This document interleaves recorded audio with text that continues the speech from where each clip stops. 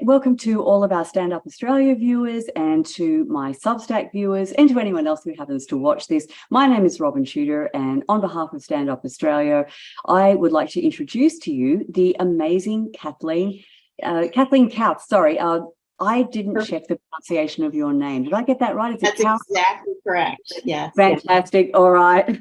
Well, I passed the first hurdle of the interview. So the reason that I wanted to speak to you was because you reached out to me to let me know that you had been elected to the Senate of Nebraska, correct. And you had actually written a bill, and I'm going to have you talk about that bill in more detail a little bit later, but let's just say I think it's on a subject that is very near and dear to the hearts of a lot of our viewers. Before we launch into this, I do just want to have you introduce yourself to the audience. So before you became a senator for the state of Nebraska, what did you do? Like, what's your background? So I actually have a graduate degree in public policy, an undergraduate degree in criminology. And for the last 25 years, I've done consulting. When my first child was born, we were very far away from family. And so I moved into consulting and doing contract work so I could be home with him. And then had a couple more kids. And we moved around the country quite a little bit. Omaha, Nebraska is our 7th location.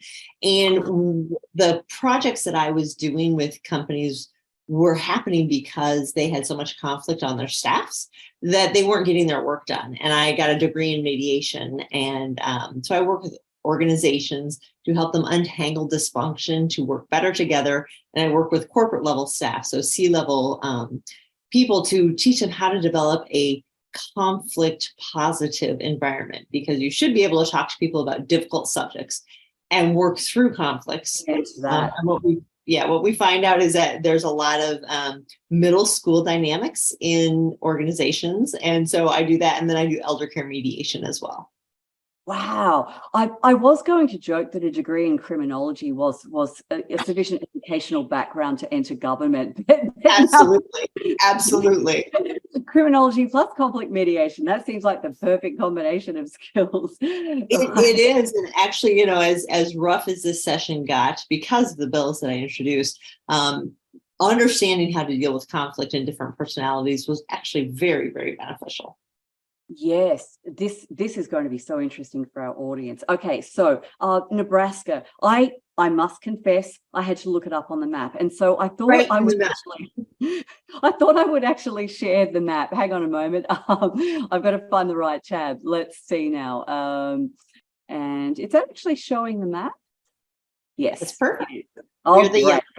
Actually showing something different on my Zoom screen. All right, so here is Nebraska, right here, almost kind of like in the middle of the United States. Okay, so for all of my Australian viewers who are like, where's Nebraska? Okay, now you know. Okay, so we are affectionately known as flyover country. Yes, because as they go from coast to coast, they fly over us. I was going to raise that point because I first heard that term flyover state some time ago and thought, what does that mean? And then I realized, oh, yes, in the United States, anyone who's anyone is either on the East Coast or the West Coast. And then there's the big hill that you just fly over. So I do want you to tell our audience a little bit about Nebraska, but I'm going to tell you the 3 things that I know about Nebraska, okay?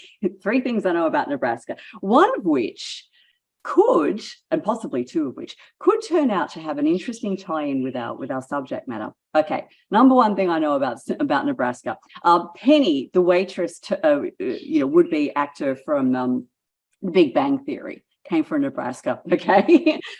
Second thing I know about Nebraska, the Franklin cover-up scandal, which was, so the Franklin cover-up scandal, I'm sure you know more about this than I do, was...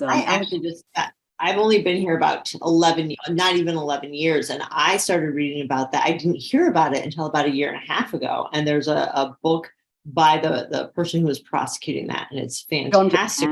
Yes. Yes, I actually saw a documentary. So for those in our audience who haven't the faintest idea what we're talking about, this was an allegation of basically a child prostitution ring that was centered in Omaha, Nebraska, where boys were recruited from. It's Boys Town, wasn't it? It's like a reform school. It is. So that Father Flanagan started it 100 some years ago for a home for troubled boys. It was based around it was a farm, and they worked, and that was kind of how they helped these kids back on track. And it's morphed and changed over the years. And in the 90s, this is when this was going on. Yes. So the allegation was that boys from Boys Town were recruited into this child prostitution ring, and the people running it were really high-ranked members of the Republican Party. And it brought down the Franklin Credit Union, which was involved in, essentially, as I understand it, money laundering for this disgusting operation. And if memory serves, he was a former FBI agent, John DeCamp, who investigated this, wrote a book about it, and then the whole thing was dismissed as an elaborate hoax. And I actually saw a documentary about it that had been made by, I'm blanking on whether it was BBC or ITV or Channel 4. It was a British TV station. And it was actually, it was never screened. So what I saw was like a rough cut because the channel pulled it. So yes, second thing I know about Nebraska is the Franklin cover-up scandal. It was a horrific story. Yeah, truly, unbelievably horrific and disturbing. And it wasn't just that these boys were recruited, the allegation anyway, was that they were recruited into child prostitution. There was a lot of drug abuse and drug trafficking and getting the kids hooked on drugs involved as well. So, and it wasn't just recruiting them, there were also kidnapping. So my husband grew up in Iowa, in Des Moines, and a young man he went to school with was kidnapped. He was one of the two paper boys who was kidnapped in the 80s. He is mentioned in the Lincoln Scandal book as being someone who was kidnapped and put into this prostitution ring. So it is a horrific, horrific story. It is just beyond disturbing. And with the release of Sounds of Freedom, I think a lot more people are getting this on their radar, like it or not. The third fact I know about Nebraska is that on the afternoon of September 11, George W. Bush was flown on Air Force One to the Offutt Air Force Base in Omaha, Nebraska, where by sheer coincidence, Warren Buffett was hosting a charity golf tournament, and apparently W was flown there for his safety. Yes, that was because we're in the center of the country, and we didn't know what kind of an attack it was. And so they grabbed him from Florida, flew him here. And this Offutt Air Force Base is where the president is brought in case of an attack until they figure out what's going on. It had nothing to do with Warren Buffett. I mean, Warren Buffett is here, but on that day, it was strictly to get the president away from the coast again, because we didn't know if there were missiles coming. We didn't know what was happening. And no one's going to point a missile at Nebraska because, no one even knows it's there. You can't reach us. I was actually living in Kansas and giving birth that day. Oh, your baby! My second son was born that day. It was a scheduled induction, and that was my older sister and my grandmother's birthday. So we had picked that day. And when everything happened, when the towers were hit, my husband wanted to push it off a day. I said, absolutely not, because he was in the military. We didn't know if he would get called up immediately or what was going to happen. And I was bound and determined that terrorists were not going to change my personal plans for my son to be born on my sister's birthday. So, well, that is quite the stuff. Yes. Goodness. All right. So that's all I know about Nebraska. Now, tell us a lot. You're good. We have a lot of cows and a lot of corn. Right. So Nebraska's economy is based on agriculture. Well, what's roughly the population? About 2 million, just under 2 million, and we have a large state. To drive from one to the other is about 7.5 hours, and that's on a highway. So it's a very, very big state. A lot of it is agriculture. We have two major metropolitan, they're not major metropolises. It's Omaha, and then Lincoln is about half the size of Omaha. And then as you go further west, the bigger cities get a little bit smaller each way. Gotcha. Okay, so big state geographically, small population, large agricultural base. I'm guessing politically it leans Republican then? It does. It's for the most part a conservative state until you get to the cities where the universities are. And so that is, and so we also have a large our business economy, we're a great state for insurance companies to do business. We have really, really good regulations for insurance companies. We have a lot who are headquartered here, insurance and financial services companies. Yes. So those are headquartered in Nebraska and Omaha and Lincoln primarily.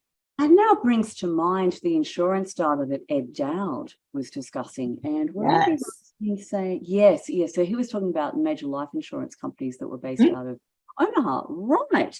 Pieces are coming together in my mind. Okay, so why did you decide to run for the Senate? Like, what was your motivation to enter politics? What issues did you campaign on? What was your intention? What did you want to achieve? So you and I met in the middle of the COVID nonsense, in the middle of forced masking and the vaccine mandates.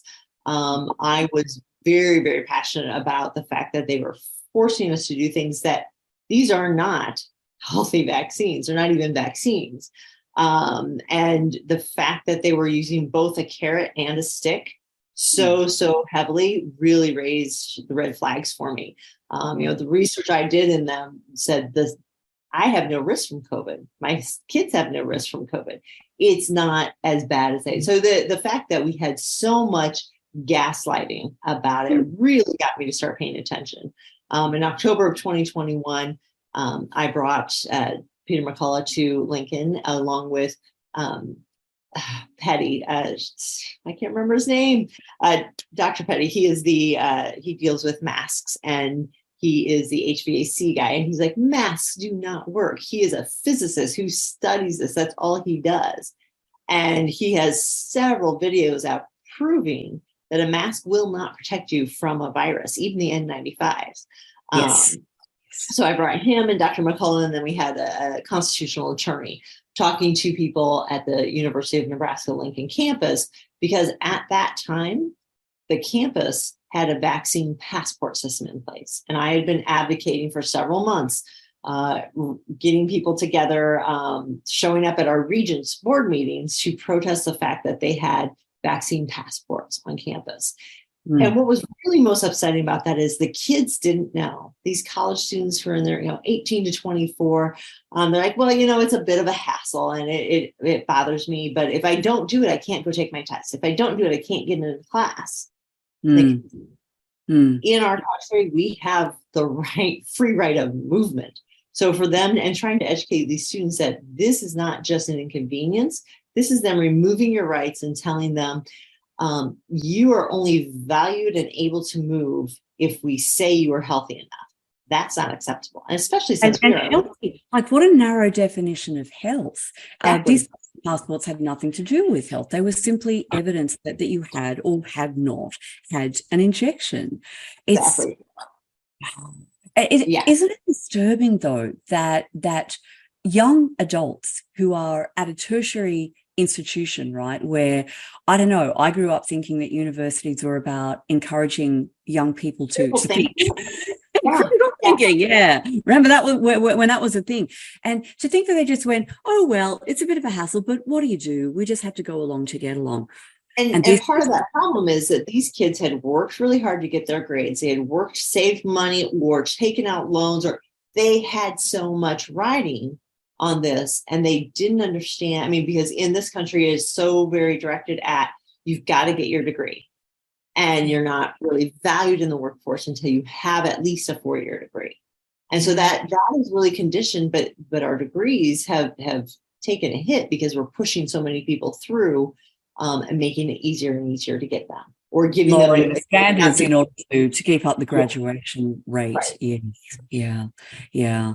Okay, man, there's a whole lot of tangents we could go, with the recent Supreme Court decision striking down affirmative action. I mean, that's it. But we'll save that for another conversation. Okay. Robin and Kathleen show. yeah, man. Well, we've got a lot of topics that we could cover, which I think would be of great interest. But yes, trying to keep myself on track. So you're talking. You've been talking about the policies within the university. What about Nebraska as a whole? Like, what was the state of Nebraska's COVID response? Did they have lockdowns? Were schools closed? Were there mask mandates, jab mandates? Yeah. So Nebraska as a whole, so in our country, we focus very much on local control. A lot of states said, oh no, the state is in charge and we're locking everything down, like Michigan, California, New York. Nebraska said our state is open for business. Nothing that has to do with state government. You cannot be forced to wear a mask. Our governor at that time, Governor Ricketts, did a really, really good job of keeping us open and saying, nope, your freedoms cannot be removed from you because of this. They made sure that, if these things were going on, it had to be done at the local level. So Omaha had mask mandates, which I also was, protesting and speaking out against. And you could tell the different communities that, so I actually went to a different community to shop. So I'm very close to grocery stores in a different county, and you didn't have to wear a mask. And I kept my kids working. My son actually worked at a grocery store in the county where you didn't have to wear a mask. And somebody yelled at him one day because he didn't have a mask on his shoes. That people got that righteous anger, like they're going to make sure that everyone is healthy and safe, and you have to do what they say. She yelled at him, and he said, "Ma'am, we're in Sarpy County. There's no mask mandate here." She was on the verge of calling the police. Isn't that sensational, though, that he was able to just stand his ground and be polite and very polite and very calm. Show respect to the customer, but just state the facts, state the law. If you want to wear a mask, it's up to you. Knock yourself out or suffocate yourself. Yeah, your choice. But it's not the law, and so I'm not doing it. Yeah, I love that. I love that. So you did have some crazy maskers in Nebraska. It wasn't all like gun toting. No. We're not going to wear the mask. No, there were some people who were right into it. Okay, well, I guess that happens everywhere. Yeah, and do you want to meet somebody real quick? Brandon, come here. My son, who was born on 9/11. Yeah.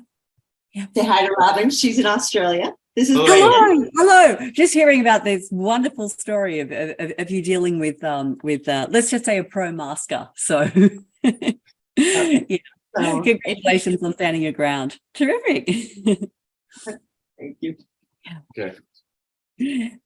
Cool. Yeah, man, that is quite the birthday, though, isn't it? Wow. Yeah. So okay, I know that I can't keep you forever today. You have another engagement. So let's talk about this bill. Let's talk about the what was the name of this bill and tell our listeners about the subject matter and go for it. So a year ago, the senator for my district, he was in almost the end of his second year and he passed away unexpectedly. So I decided to run for his seat. So I was appointed for the short term and then had to campaign and run for his seat and get elected to the last 2 years of his term. As I was going door to door, people would say, what are you most passionate about? My response was pushing back on federal overreach, because at that time, the Biden administration had decided that if schools did not have gender inclusive programs, which meant that girls would have to share locker rooms and bathrooms with boys and vice versa, and boys could play on girls' sports teams, then their free and reduced lunch funding would be pulled from the school by the federal government. So to me, that is no idea. That happened in May, and that is extortion on a federal level to force cultural change. and in our country. Not to mention that is a direct attack on the Absolutely. safety and the freedom of girls. The freedom of girls to not be subjected to sexual harassment, basically. I mean, no adolescent girl wants to be, in a change room and have a male with his genitalia intact walking through her change room while she is getting changed, let alone competing on a sports team with a male, with all the. And the other thing is, boys are at huge risk for this, because when girls are in their locker rooms changing, teenage boys do not always say the right thing. And when you have someone who's in there who's already proven that they feel like a victim, they feel like they're special. If a boy says the wrong thing, looks the wrong way, is uncomfortable in any way, shape, or form, and makes that person feel uncomfortable, that boy is at risk for being targeted. It's just, you should never put kids in a situation that is so far beyond their maturity level to handle. And so this affects boys and girls. And it's raising that's actually a really important point. It puts boys at risk as well, a different kind of risk, but still a risk. Totally different kind of risk. Absolutely. But a risk nonetheless, and especially with the cancel culture that we have now. And that goes for both boys and girls, if they're uncomfortable with this happening, they're the ones who are told they have a problem. They are not given, they are not listened to, they are not, why aren't you supportive? Why aren't you an ally? Ally is one of those key words that means you don't really get to have a stance on it. As a conflict mediation, I use the phrase weaponized compassion. Yes, 100%. And ally is a weaponized term, isn't it? It's a highly weaponized term. So what was the response by, when you were door knocking, when you were speaking to people about these issues, what was their response? Nobody knew about it. It was one of those things, just people don't pay attention the same way. And it was just slid under, just passed on by. I had heard about it because I pay attention to that stuff. And so when I would talk about it, like, no, that can't possibly be. And I'd pull it up like, look, here's the executive order. Our state attorney general filed a lawsuit about it. At that point, I had been appointed, and so I was able to start a bill to work on that. But as I talked with people and explained what was going on, I heard more and more, I don't want, guys and my daughters, I'd have people answering the door with little kids going, well, that's not okay. And teenagers in the background that usually just see their parents like processing. Yes. That is not okay. Not okay. But I sent my child to school and they be subjected to this. Right. And what is held over the school's head is, we will take money away from you if you don't go along with this. Exactly. Wow. Yeah, that's bad. So as a state, we have to decide for ourselves. That's called federalism, what it is we want to do. If it's not in our Constitution, the state decides. And so, as I talked to people, and then I started learning more about the push, this gender dysphoria push, and how much kids are being pressured to, if they feel uncomfortable in their bodies at all, which that's called puberty. That's called going through, that's called being a teenager, right? Like standing in front of the mirror for hours at a stretch going, my nose isn't right. And right? My friend has larger breasts than me, or for boys, my friend has larger genitalia than me. Yeah. Right. Well, and when I was in high school and middle school, it was eating disorders. A few years later, it was cutting. And a few years later, it was something else. And now it's gender dysphoria. So we are seeing exponentially increasing cases. Absolutely. And even within eating disorders, it went from anorexia to bulimia. Right? So there was actually overeating.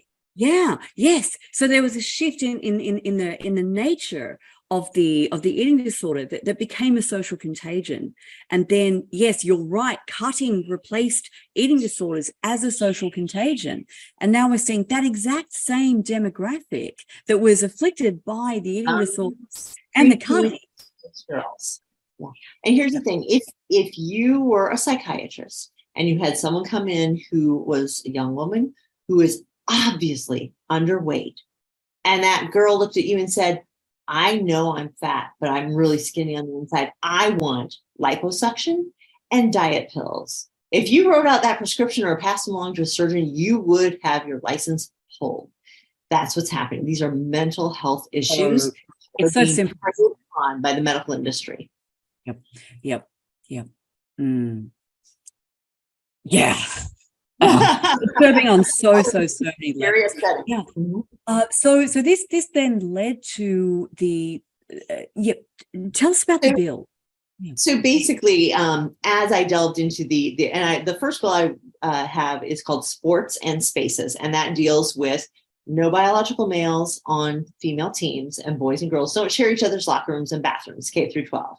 That one got pushed off till next year, but I will still be pursuing it. Because I also introduced one called Let Them Grow, and that was LB 574, because the issue of surgery, puberty blockers, and cross-sex hormones has to come first. Because what's happening is people are saying, well, of course these kids can play sports because we've had them on puberty blockers since they were 8. They will start pushing this younger and younger and younger to achieve the sports or to achieve the passing. Be able to say, this person has no advantage because even though he was born a male, we've actually put him on puberty blockers, so he didn't go through puberty, therefore he isn't vigorous. Which doesn't work. They don't work. They're so exceptionally dangerous. They've never been studied for gender dysphoria. They are not FDA approved. Lupron, which is made by AbbVie, had a huge settlement because it was supposed to be used for precocious puberty. That's what it was FDA approved for. And it did so much damage to the children who were. Yeah, we're talking about decreased bone density. We're talking about hypothalamus not developing, heart disease, kidney disease, liver. I mean, all of the endocrine systems not functioning well. You cannot just stop your body from living and growing and developing. You can't just intervene in a complex biological process like that and think that there are going to be only positive consequences flowing from that. It is, the word insanity gets overused a lot because it implies that the people pushing this are just crazy. And I don't think they're crazy. I think they're really bad people. I mean, this goes so far past crazy. In this country, it is a $5 billion a year industry. Break that down for us. Where does that money come from? One thing, if you have medications that have not been FDA approved, they're used off-label, which means they can charge way more. So a month of puberty blockers is about $7,000. Who pays for that? Well, the insurance companies do, which I don't understand why. I'm trying to attack that as well. Some states, Medicaid, which is for people who are poor who need medical care, some states pay for it.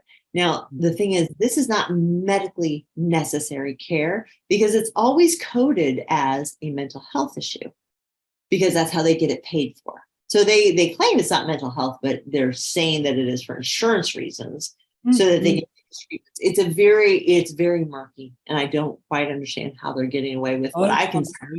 Because on the one hand, they are denying that it's gender dysphoria. They're saying that these people are genuinely trans, whatever that means, and that it's not gender dysphoria because gender dysphoria would be, as you say, that's a mental health problem. They completely created their own construct where they are the only ones who know the rules, and they interpret those rules however they want. Yeah. So you've got the drugs. And then, of course, there's the surgery. Right. So the puberty blockers and the cross-sex hormones, and which these are irreversible, no matter how nice of a package you put on it. And I had a couple detransitioners come and speak in the hearings for my bill. Luca Hine is a young woman who was here in Omaha. And do you know Luca? So she was 15 and having mental health crises. She was getting treatment at our university medical center. She mentioned the word trans one time. By the time she was 16, they had cut off her breasts and put her on testosterone. And within a couple of months, she realized that wasn't the problem. And she stopped taking testosterone. Her voice will always be lower. she will never have breasts. She doesn't know if she'll be able to have children. This is and she is so brave because she came and testified for me, and the doctor who coordinated her care was testifying against us in the same room. And so she was so own patient whom he had harmed, and he did not acknowledge the harm. It was a female doctor. Oh, I'm sorry. That was my assumption. Okay, this is wild. I think it was but it just really. So the doctor who did this to her refused to acknowledge the harm that she had done to a vulnerable adolescent. Yeah. And brought other patients in and other doctors in. Again, everyone who testified against my bill, who was in the medical profession, were making money from doing these procedures. Direct conflict of interest. Testified in support of my bill, had a stake in the game other than seeing that this is wrong. Yeah. So, and the way I wrote this bill, we banned the surgeries and these medications under the age of 19. So in the state of Nebraska, 19 is the age of majority. And what we're trying to say is the phrase "let them grow." Let these kids grow up, give their brains more time to develop, because they cannot make these kinds of decisions. They don't have the brain power to understand a lifetime of pain, disfigurement, and everything else that goes along with this. Loss of sexual function, loss of function. Exactly. Yeah. And quite frankly, when they're talking to them about this, kids don't understand that kind of sexual function. Ooh, gross. Yeah. No, I want to be nothing. Yes. I mean, that's part of the confusion that they're going through, and the sense of being not connected to their bodies that they're going through. Because, what is adolescence? It's the transition from being a child, which by definition is a not sexual state, although they're attempting to redefine which is its whole other level of absolutely disturbing stuff. Are you familiar with James Lindsay? Oh, absolutely. Yes. Yeah. So he's got a podcast called New Discourses, and I was just listening to an episode. He's done a whole series on what he calls groomer schools. If you haven't come across this yet, I mean, don't listen to it at night because it's really disturbing. But we're talking about a curriculum developed by UNESCO, which they want to implement internationally.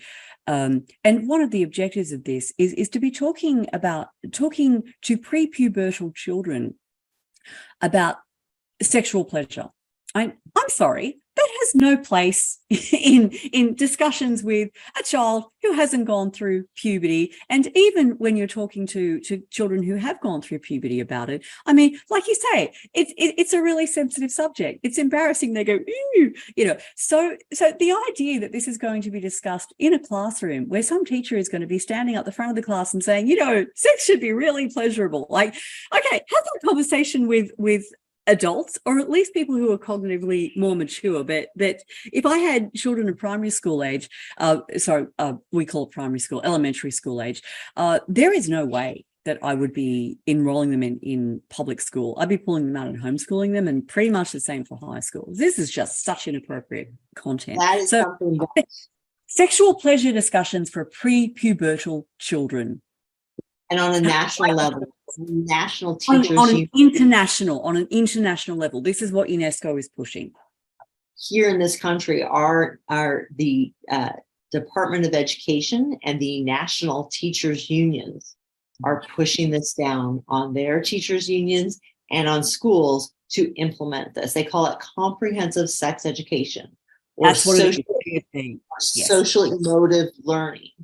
And so they're changing the words and changing the meaning of certain programs and words to fit this in under the radar. And in Nebraska, a couple of years ago, when people stayed home with COVID and they saw what their kids were learning and they heard more about it, all of a sudden a lot of eyes have been opened. And so pushing back on state boards of education, pushing back on school districts, we're really working very hard to get parents involved. Because once they find out, I mean, who in their right mind, what parent in their right mind would think that this is okay? I guess if you're just completely ideologically possessed by this strange new religion of wokeism, Well, maybe the weaponized compassion, because so many people said, if you don't support this, you must be a bad person. You must be not compassionate. You must hate these children. The names that I have been called about my bill have been horrific. Say more about that. So where did the opposition come from? I mean, aside from people who are making money off this barbaric practice, where did the opposition come from? A lot of our state senators, a lot of the LGBT groups, although I also had Gays Against Groomers. I had LBG groups who were saying, we are not happy about this. This is a fantastic development, I must say. The rise of groups like Gays Against Groomers, who are really speaking out against basically the invasion of LGB by the T, because the T has nothing to do with the LGB. The corruption of it, because essentially the T is erasing women, it is erasing men, it is erasing gay, it is erasing lesbian, it is making everything just this big unisex mesh where you can't be who you are. And people don't realize that. So these so the people in the legislature who were opposed to you, were there Republicans amongst the Democrats, or like what were the party affiliations like? It was, and so here in Nebraska we have what's known as a unicameral. We only have one house, and it's not a party system. So supposedly there's no partisanship. However, there's very much, people know who they are, generally speaking. And this was my first year. So my first year and all of the other freshman senators, our first year was a huge battle and very, very partisan. Fire. Right. So you're being attacked by these people, and the LGBT groups, or the T-dominated groups. What are these groups, and have you looked into the funding sources? Who's behind? Yeah, we have a lot of donors who are tied to groups like Soros, or the Susie Buffett funds a lot of this type of the education groups. The Planned Parenthood. Planned Parenthood is a huge one, because Planned Parenthood is selling the drugs. And here in the States, they say it's just informed consent. So you can walk in with an adult, sign that you understand all the risks, and walk out with puberty blockers, with no anything. Yeah, so these are people who they can't vote, they can't buy alcohol or cigarettes, they can't join the military, but they can, because they're not old enough, but they can get puberty blockers. Just on the Planned Parenthood thing, this James Lindsay podcast that I was listening to, these comprehensive sexual education materials are actually co-written by Planned Parenthood. Yes, 100%. Yeah. So in other words, they're actually creating the market for their services. So they write the curricula to get children to start thinking that, I'm not a boy, I'm not a girl, I'm the opposite sex, I'm, rather than just confused adolescent. And then they're pushing their own services to these children, so these children can walk in and without their parents knowing, without anybody else knowing, they could just go get themselves some puberty blockers. Absolutely. It's a little bit like COVID, where they create a issue and then they sell a vaccine. This is dangerous, but we've got the solution.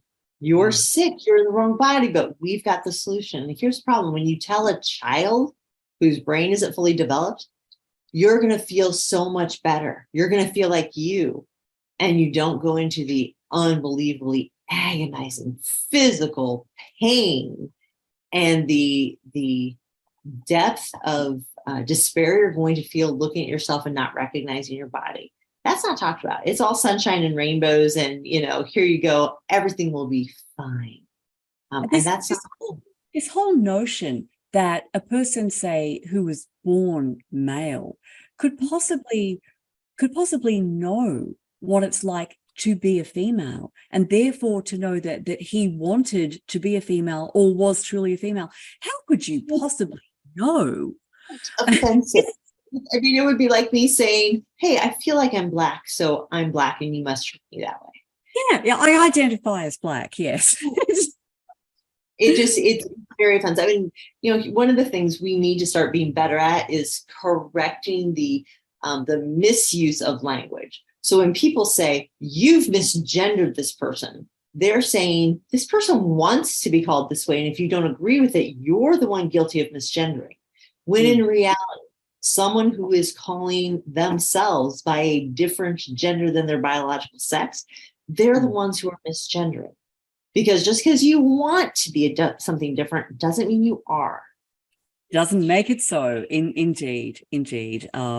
Yes, I mean, children express the desire to be all sorts of things, and their parents just say, well, that's a nice little fantasy that you're having. Isn't it wonderful that you have such a lively imagination? Oh, look at you pretending to be an elephant. Wow, I love the way you make your imaginary trunk swing. You don't go, oh, my kid's an elephant now because he identified. We don't treat them as an elephant. So yes. Yeah. Although in the UK, I understand now that there have been multiple reports in UK newspapers about children who identify as cats. And so when the teacher addresses them, they meow. And other students are actually criticized for saying that you're not a cat, right? Because that's again, that's the weaponized compassion. Yeah, not affirming their identity as a cat.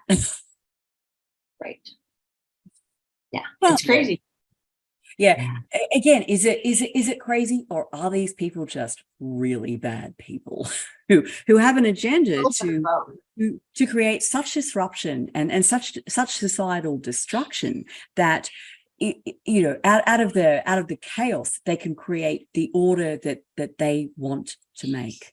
And I have huge concerns for the next 10 years and in part of my, as I developed this, as I talked to people, I kept saying Sweden, Finland, Norway, the UK, New Zealand, and Australia are backing away from this. They're saying we were wrong. Yes and no. It varies state by state in Australia. And some the most COVID crazy states are going full steam ahead in terms of this. I mean, I just call it how I see it. This is genital mutilation of children.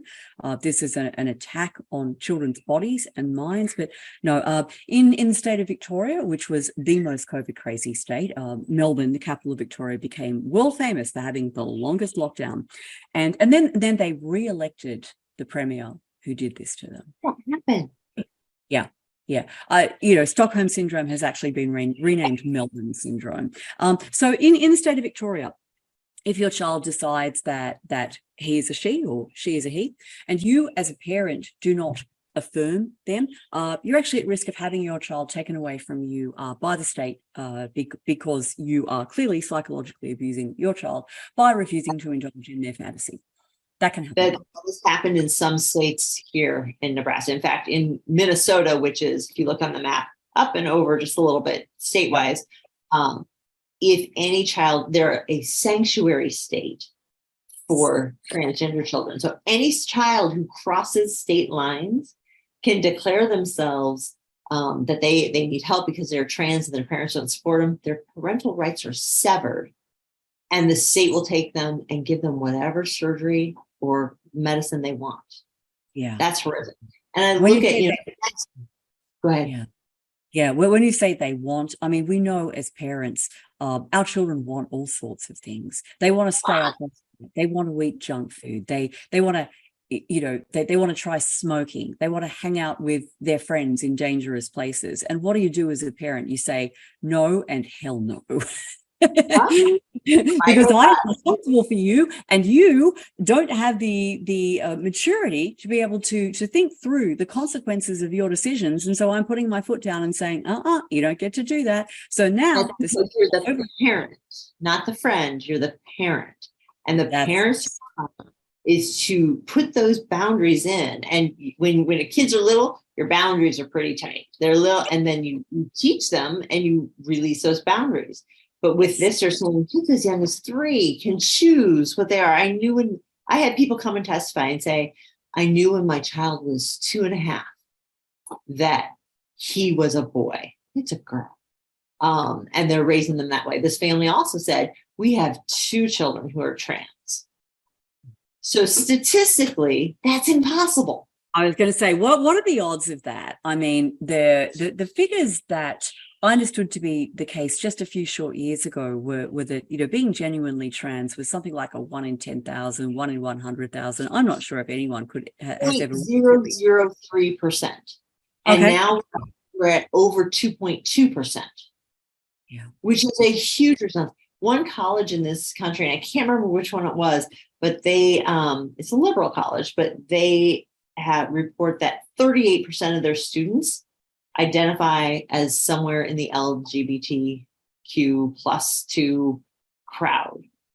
And so this is social. This is, I want to be with that group who's getting the attention, who's got, support. Yep. Yeah. And again, the weaponized compassion thing that you talked about, so often these children they're not very socially skilled. As Dr. McCullough has been writing about in his Substack lately, there is a huge overlap between autism and gender dysphoria. And so many of these children, they're not socially skilled. They're really quite unpopular. They're not making it in the friendship stakes. They're not making it in the dating stakes.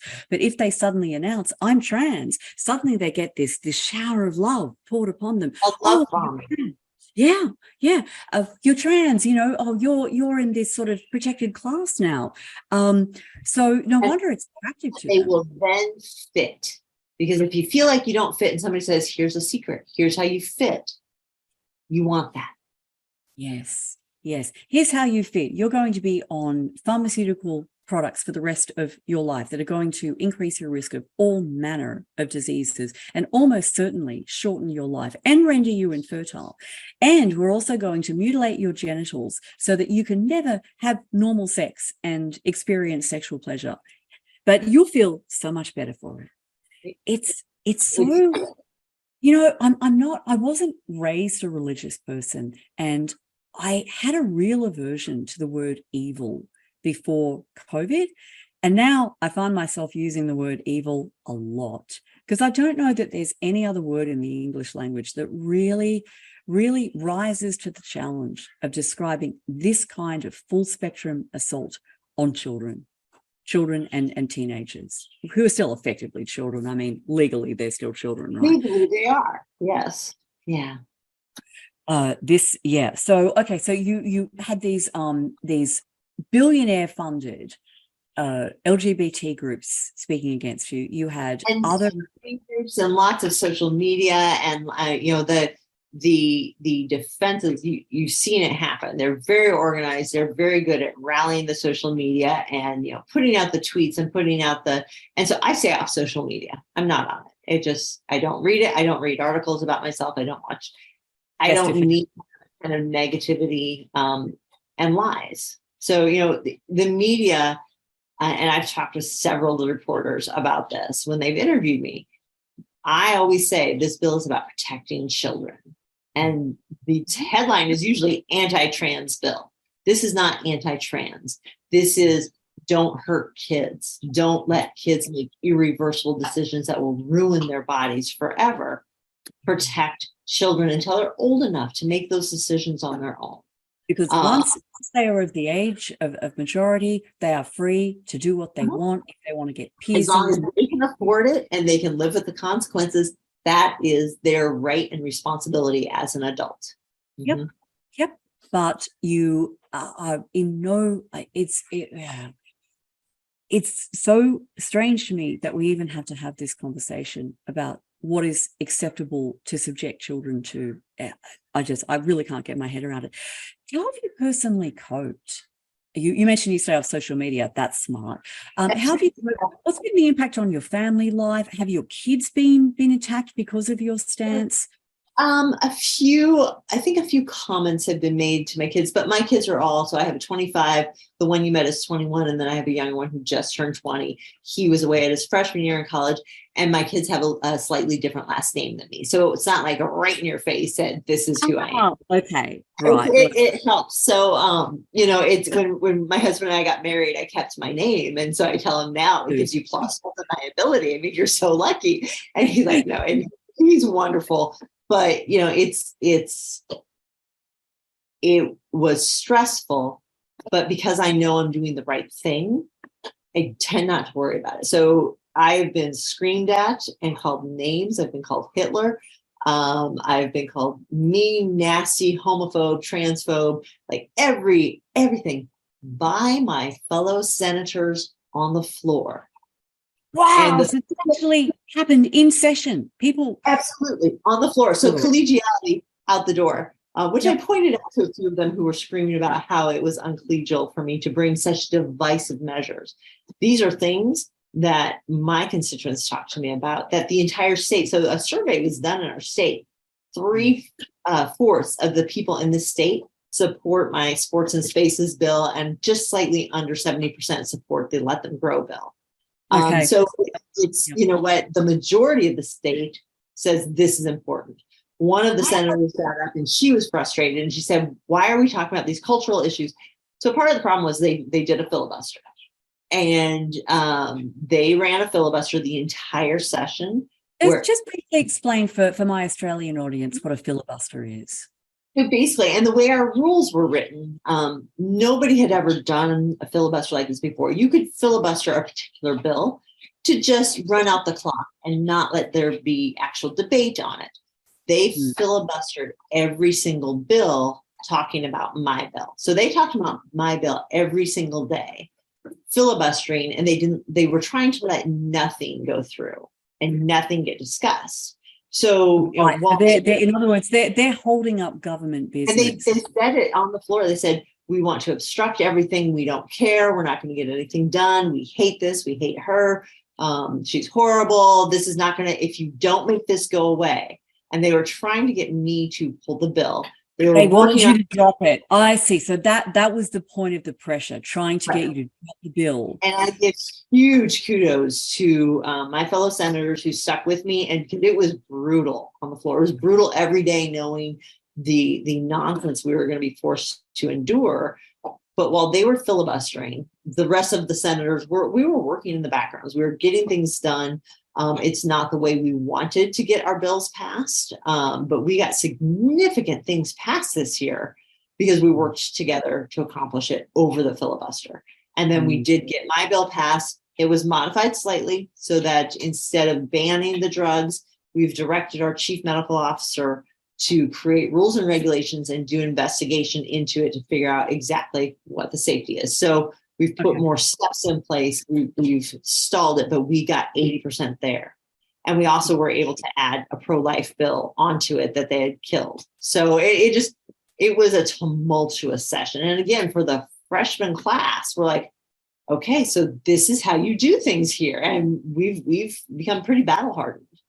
Yes. I suppose that's the advantage of it. When your first year is just so tough like that, you're like, okay, so throw the next challenge at me. I'm ready. Right. It can't be worse than this. And as a mediator, so listening to people yelling or being conflicted, I know exactly how to identify they're making an emotional response. Thank you for bringing that back in. Tell us how your mediation skills were brought to the fore in this, because I think this is really important. Obviously, all of us who've questioned the COVID narratives, and then for many of us who didn't really look at contentious topics before, our eyes have been opened left, right, and center.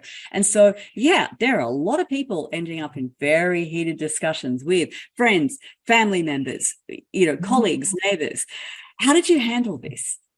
Well, first of all, so it was never, I was actually asked by another senator on the floor, trying to kind of trip me up, like, you're a mediator, you should be able to understand. So how would you handle this as a mediator?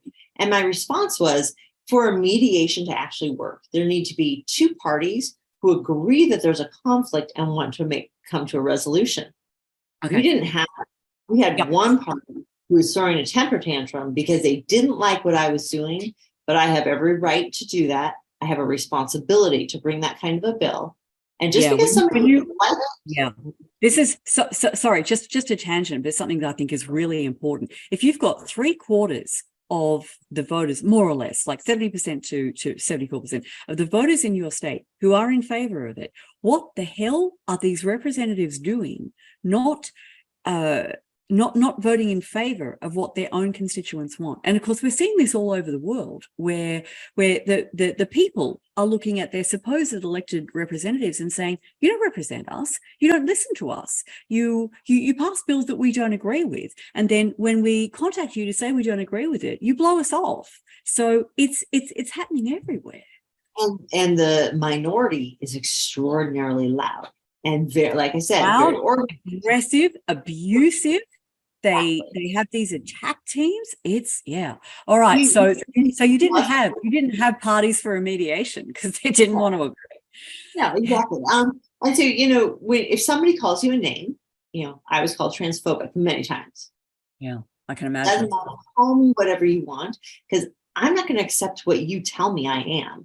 And when I do mediation, I talk about the purple elephant. If someone accused you of being a purple elephant, would you in fact be a purple elephant? Would you try to defend yourself against being a purple elephant? You just look at them and go, I don't know what you're smoking, dude, but I'm not that. People call you that. That's part of the weaponized compassion is people are, no, I'm not. And they take a step back and they go on the defensive, which means the other person is going to keep attacking and beat you down. So you just say, no, it doesn't fit. It doesn't fit for me. And so, just ignoring it was really, really good. Just let them go. This is gold. What you're sharing is gold. I really listen to this, people. Listen to this. When people call you anti-trans or an anti-vaxxer or whatever crazy thing, what you're saying is you don't have to defend yourself. You don't have to say, no, I'm actually not an anti-vaxxer. I support this, that, or the other vaccine. Or no, I'm not anti-trans. I have a trans friend. You don't have to do any of that. In fact, don't do that. That is 100% the wrong thing to do. Instead, you just go, I'm not that. Or you just look at them and say, what a weird statement. Oh, I love that. Yes. And then you say this, you seem like you're projecting. Yeah. That'll make them crazy. Oh yeah, I can imagine. That is like beating them at their own game par excellence. This is gold. All right, okay. So you don't engage with the name calling. You don't defend yourself against the name calling. And I suppose, look, let's point something out. When someone makes a criticism of you, a wise person and an honest person does need to pause for a moment and ask themselves, is there anything to this? Do I have some sort of fundamental objection to trans people? Am I anti-gay or whatever? You have to ask yourself that question. Okay, so this honest and authentic with yourself first. Yep. And if that is secure, then the rest of it is just noise. Yes. So after you've done that honest inventory of your own beliefs, your own philosophies, and you've maybe asked for the input of wise people and tested your views again in debate, right? This is one of the crucial things. We clarify what we believe by testing our ideas against those of people who have different ideas, right? And if we can manage the debate civilized, we may change we may actually change our own ideas, and that's great. That's fantastic because debate is the fire that we put our ideas through to test them and toughen them, like iron out the weaknesses in them. So after you've done that process and you figured out, no, I'm actually not trans, I'm not afraid of these people, I don't hate these people, I just want to protect children and their innocence and their right to grow, then you go forth and you use these fabulous techniques. All right, what else did you do that worked? So one of the things was, as I said, they talked about my bill. They filibustered about 574 every single day, every single minute of every single day. And so people started emailing, why aren't you getting up and defending? Why aren't you, fighting back? Because I refused to engage because we weren't talking about my bill. So in our legislative chamber, we have a board that shows the bill that's being discussed or the amendment or whatever is supposed to be being discussed is up on the board. And I told the reporters, I'm like, if my bill number is not on the board, we're not discussing it. It's disrespectful to the senator whose bill is on the board, and it's not effective.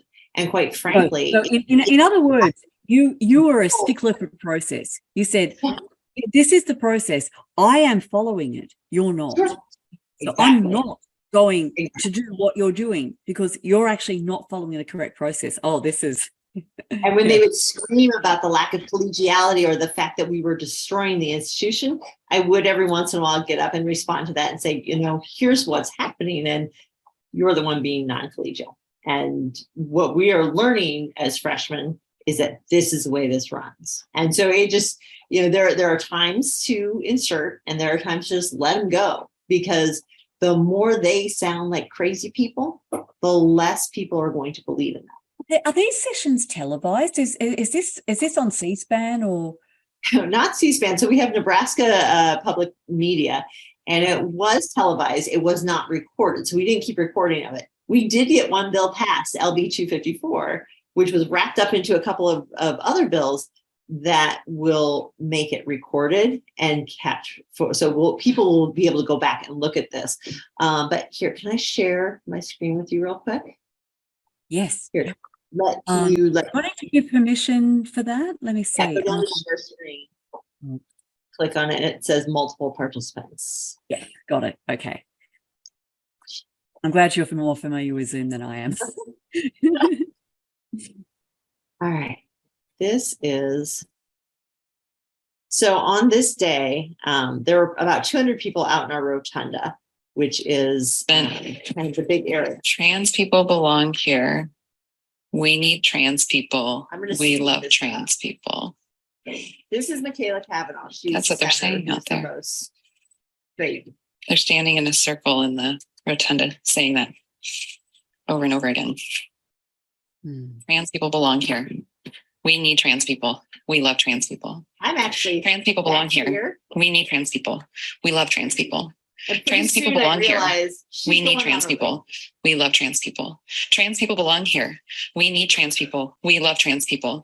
Trans people belong here. We need trans people. We love trans people. Trans people belong here. We need trans people. We love trans people. Trans people belong here. We need trans people. We love trans people. Trans people belong here. We need trans people. We love trans people. Trans people belong here. We need trans people. We love trans people. Trans people belong here. We need trans people. We love trans people. Trans people belong here. We need trans people. We love trans people. Trans people belong here. We need trans people. We love trans people. Trans people belong here. We need trans people. We love trans people. Trans people belong here. We need trans people. We love trans people. Trans people belong here. We need trans people. We love trans people. Trans people belong here. We need trans people. We love trans people. Trans people belong here. We need trans people. We love trans people. Trans people belong here. We need trans people. We love trans people. People belong here. We need trans people. We love trans people. Trans people belong here. We need trans people. We love trans people. Trans people belong here. We need trans people. We love trans people. Trans people belong here. We need trans people. We love trans people. Trans people belong here. Trans people. We love trans people. Trans people belong here. We need trans people. We love trans people. Trans people belong here. We need trans people. We love trans people. You know what this reminds me of? It reminds me of the ecstatic dance ritual that people engage in religious ceremonies or in cults. You know what I'm talking about, where they kind of work themselves up into a frenzy.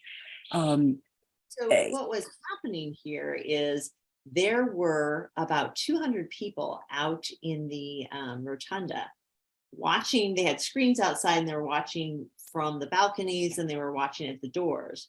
She was leading them in the chant and inciting them to make it more aggressive and harder for us. The other thing is, this kind of behavior happened pretty much every day where there was some rant or some craziness. It happened more intensely when the national media was there. Yeah. Sorry, Kathleen, I'll just get you to turn off your screen share now. So, there we go. There we go. Perfect. Yeah, right. Now I understand. So this really was cult-like. This was cult-like. She was whipping them up into a frenzy through this chant. And we had incidents where people, so in our chamber, we have balconies on the sides. We had one day where a gentleman tried to push his way up into the balcony with a very large backpack that smelled very badly.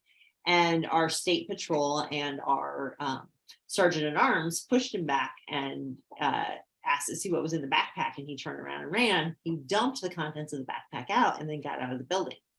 There was a severed deer head that he was going to throw over the balcony.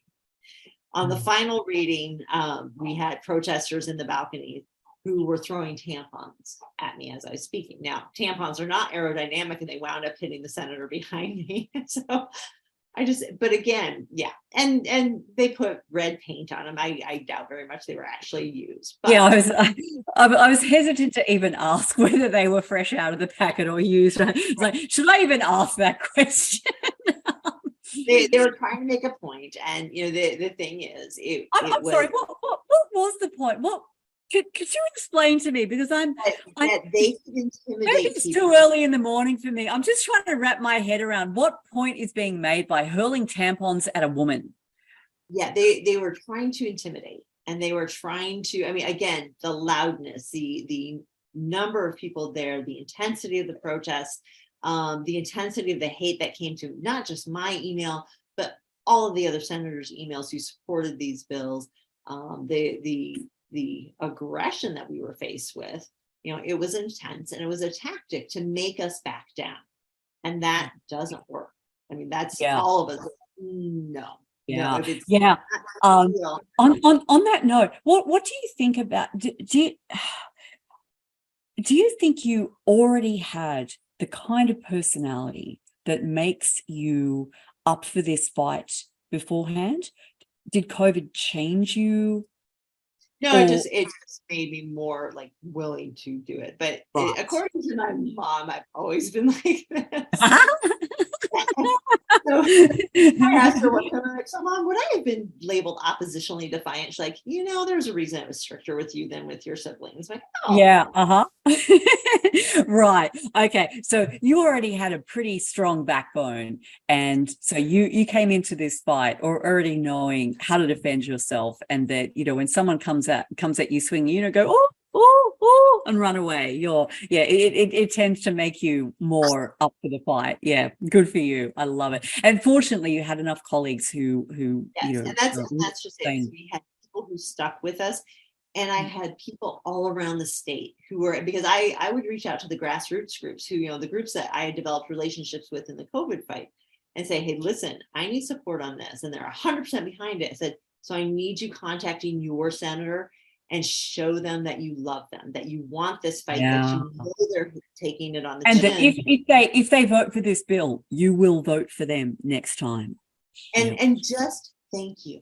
And so I would have senators come in and say, okay, so the first day after you introduce, I got like tons of hate mail. And then the next day, everybody is responding and saying, thank you for taking this on. And it is important to us. And we had one senator, Senator DeBoer, who's liberal. She was voted against the bill, and she got very frustrated with the filibuster. She just wanted to get like actual work done and didn't like the fact that the filibuster was going. She helped with it at times, but she got very frustrated one day, and she said to the camera, if you think that we should actually be doing these cultural issues, there's this perception that you shouldn't, legislate any kind of cultural thing, which is how the left gets away with getting so much stuff pushed through, because they say, and again, weaponized compassion. This time they're weaponizing your sense of right and wrong. They're saying conservatives shouldn't want to legislate cultural issues. So like, if you really want us to keep doing this, let us know. But if you want us to stop and focus on other things. And so people sent emails, but they sent them to all 49 senators. So we all saw how many people are saying, yes, we want these cultural battles fought. We want the discussion to be had. And the idea that you shouldn't be discussing this when actually this is a cultural issue that was pushed on you federally. So why is it okay for the federal government to push its cultural notions on the states, but you at the state level, and obviously you're far more in touch with what the, especially with being such a small state in terms of population, it's much easier to kind of take the pulse of that smaller population and figure out, whether the people are with you or against you on this. How is it not your responsibility as a state senator to enact the will of the people? Yeah, this is Wow. Now I know you don't have unlimited time, so tell me how there's a couple more questions. So 10 more minutes. 10 minutes. Or- Okay. Yes. Wonderful. All right. And hopefully we can schedule another conversation because there's so much more that I want to ask. But okay, so what do you personally think? You mentioned gender dysphoria before as being the driver behind all of this. What do you think underlies gender dysphoria? I think, quite frankly, this is not true gender dysphoria. This is kids responding. This is that social contagion. Hi, guys. More of my kids. This is that social contagion that makes people want to fit in. This is because what it used to be that gender dysphoria happened primarily to males. And yes, again, that indeed. 10,000. But now we're seeing primarily preteen and teenage girls who are having this issue, or boys who have never felt like they fit in. Again, the autism spectrum. This is the cultural phenomenon that is being used as a tool to create dependency, to create victims, to create lifelong medical patients, and to try to force the government to be paying for that lifelong medication. Because then, you don't have to have a job. You don't have, because some of these treatments are going to leave you unable to work. It's when you said the government paying for it, the government doesn't pay for anything. The government doesn't run a business. The government takes money from the people, so that's the people paying for all of this. Yeah. Or the government racking up yet more debt. No one can even wrap their head around the size of the current US deficit. It's too many zeros, and like you start blanking out. Yeah. So do you, because there have been suggestions made that, for instance, some of the endocrine disrupting chemicals that we're all swimming in right now. I mean, Bobby Kennedy Jr. has been talking about this in relation to, in particular, atrazine, but there are plenty more endocrine disrupting chemicals. So there's that potential, avenue of contribution. Sorry. My dog just barked. Kids, dogs, joys of working from home. Yeah. So do you suspect that might be playing a role, or I think it certainly can. I mean, we talk about hormones in milk, hormones in our poultry, our beef, our everything. You see seed companies saying, well, we can create something that has more protein, more, whatever. We're messing with a lot of different natural substances. And so I can't understand how that wouldn't have had an effect. Just even the plastics that we are constantly surrounded by, those are endocrine disruptors. And so the BPA in the thermal receipts that you get from the bank or the checkout, all of that. There are definitely things that are affecting us. We've seen a precipitous drop in sperm counts in males. COVID, we've seen incredible decreases in pregnancies and in live births. So there's so much, and that's part of the problem. I think that's why people shut down and don't want to deal with it, because it's so overwhelming. When you start talking about, well, there's stuff in our environment, there's stuff in our our social life, our politics, our seems like we are under attack from so many different avenues, and it's very difficult to wrap your head around it. I have many friends who just say, you know what, and I can't do politics. I don't want to hear, the stuff. I don't want to read things. I don't want to know. I just want to stay in my little bubble and stay safe. And I understand that. I mean, that's why I don't go on social media. It is, you do what you need to do to keep yourself psychologically safe.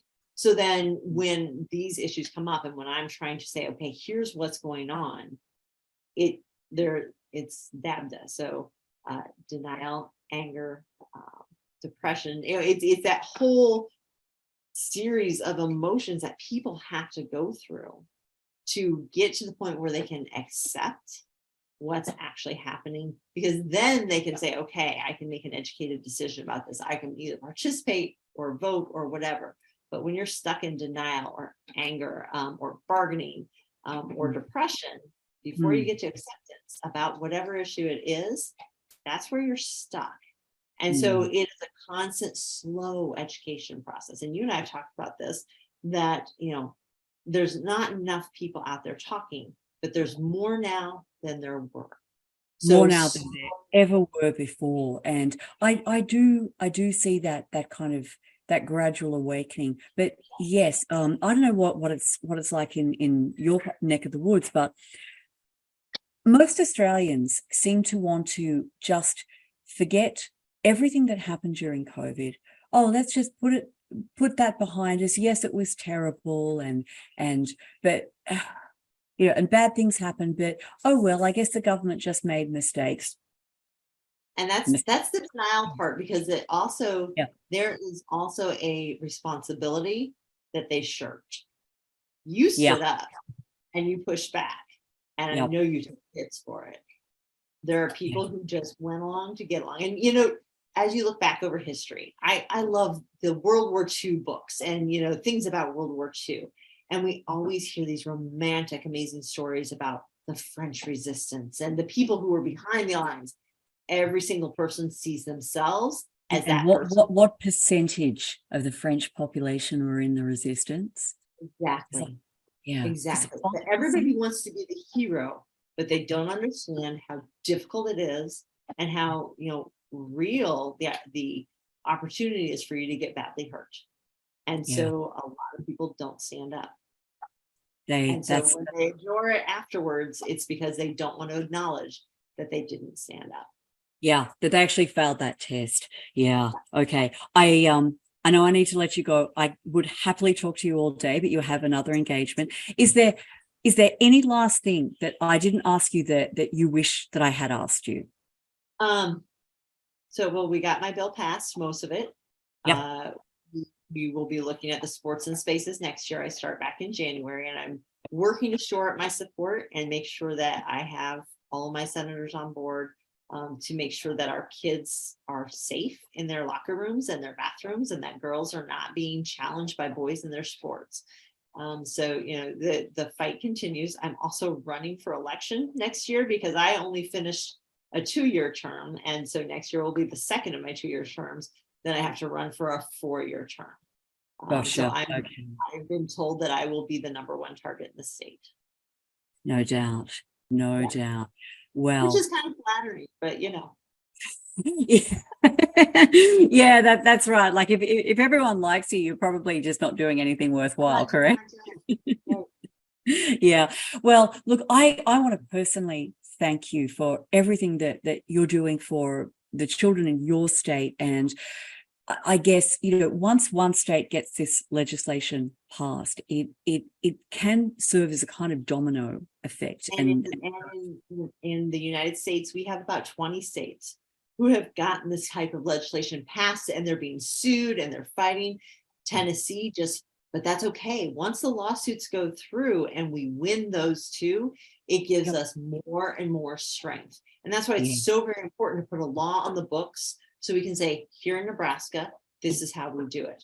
Tennessee, they just had their lawsuit overturned. So they are fully banning the surgeries and the drugs. Okay. So again, we're taking steps. We're making progress. We just can't get discouraged with incremental steps to the goal. Yeah. Yes, indeed. That is a great message to leave our listeners with. Yeah. Thank you so much for being a lioness, for caring about children, your own children, other people's children, any children who could have their lives ruined by these cruel acts, these anti-human, anti-life surgeries and drugs and the ideology behind them. And I hope that we can speak again soon. I feel like we just barely skimmed the surface, but I will leave you to go off to your next appointment. And yes, thanks for all that you're doing. Stay strong. Thank you so much, Robin.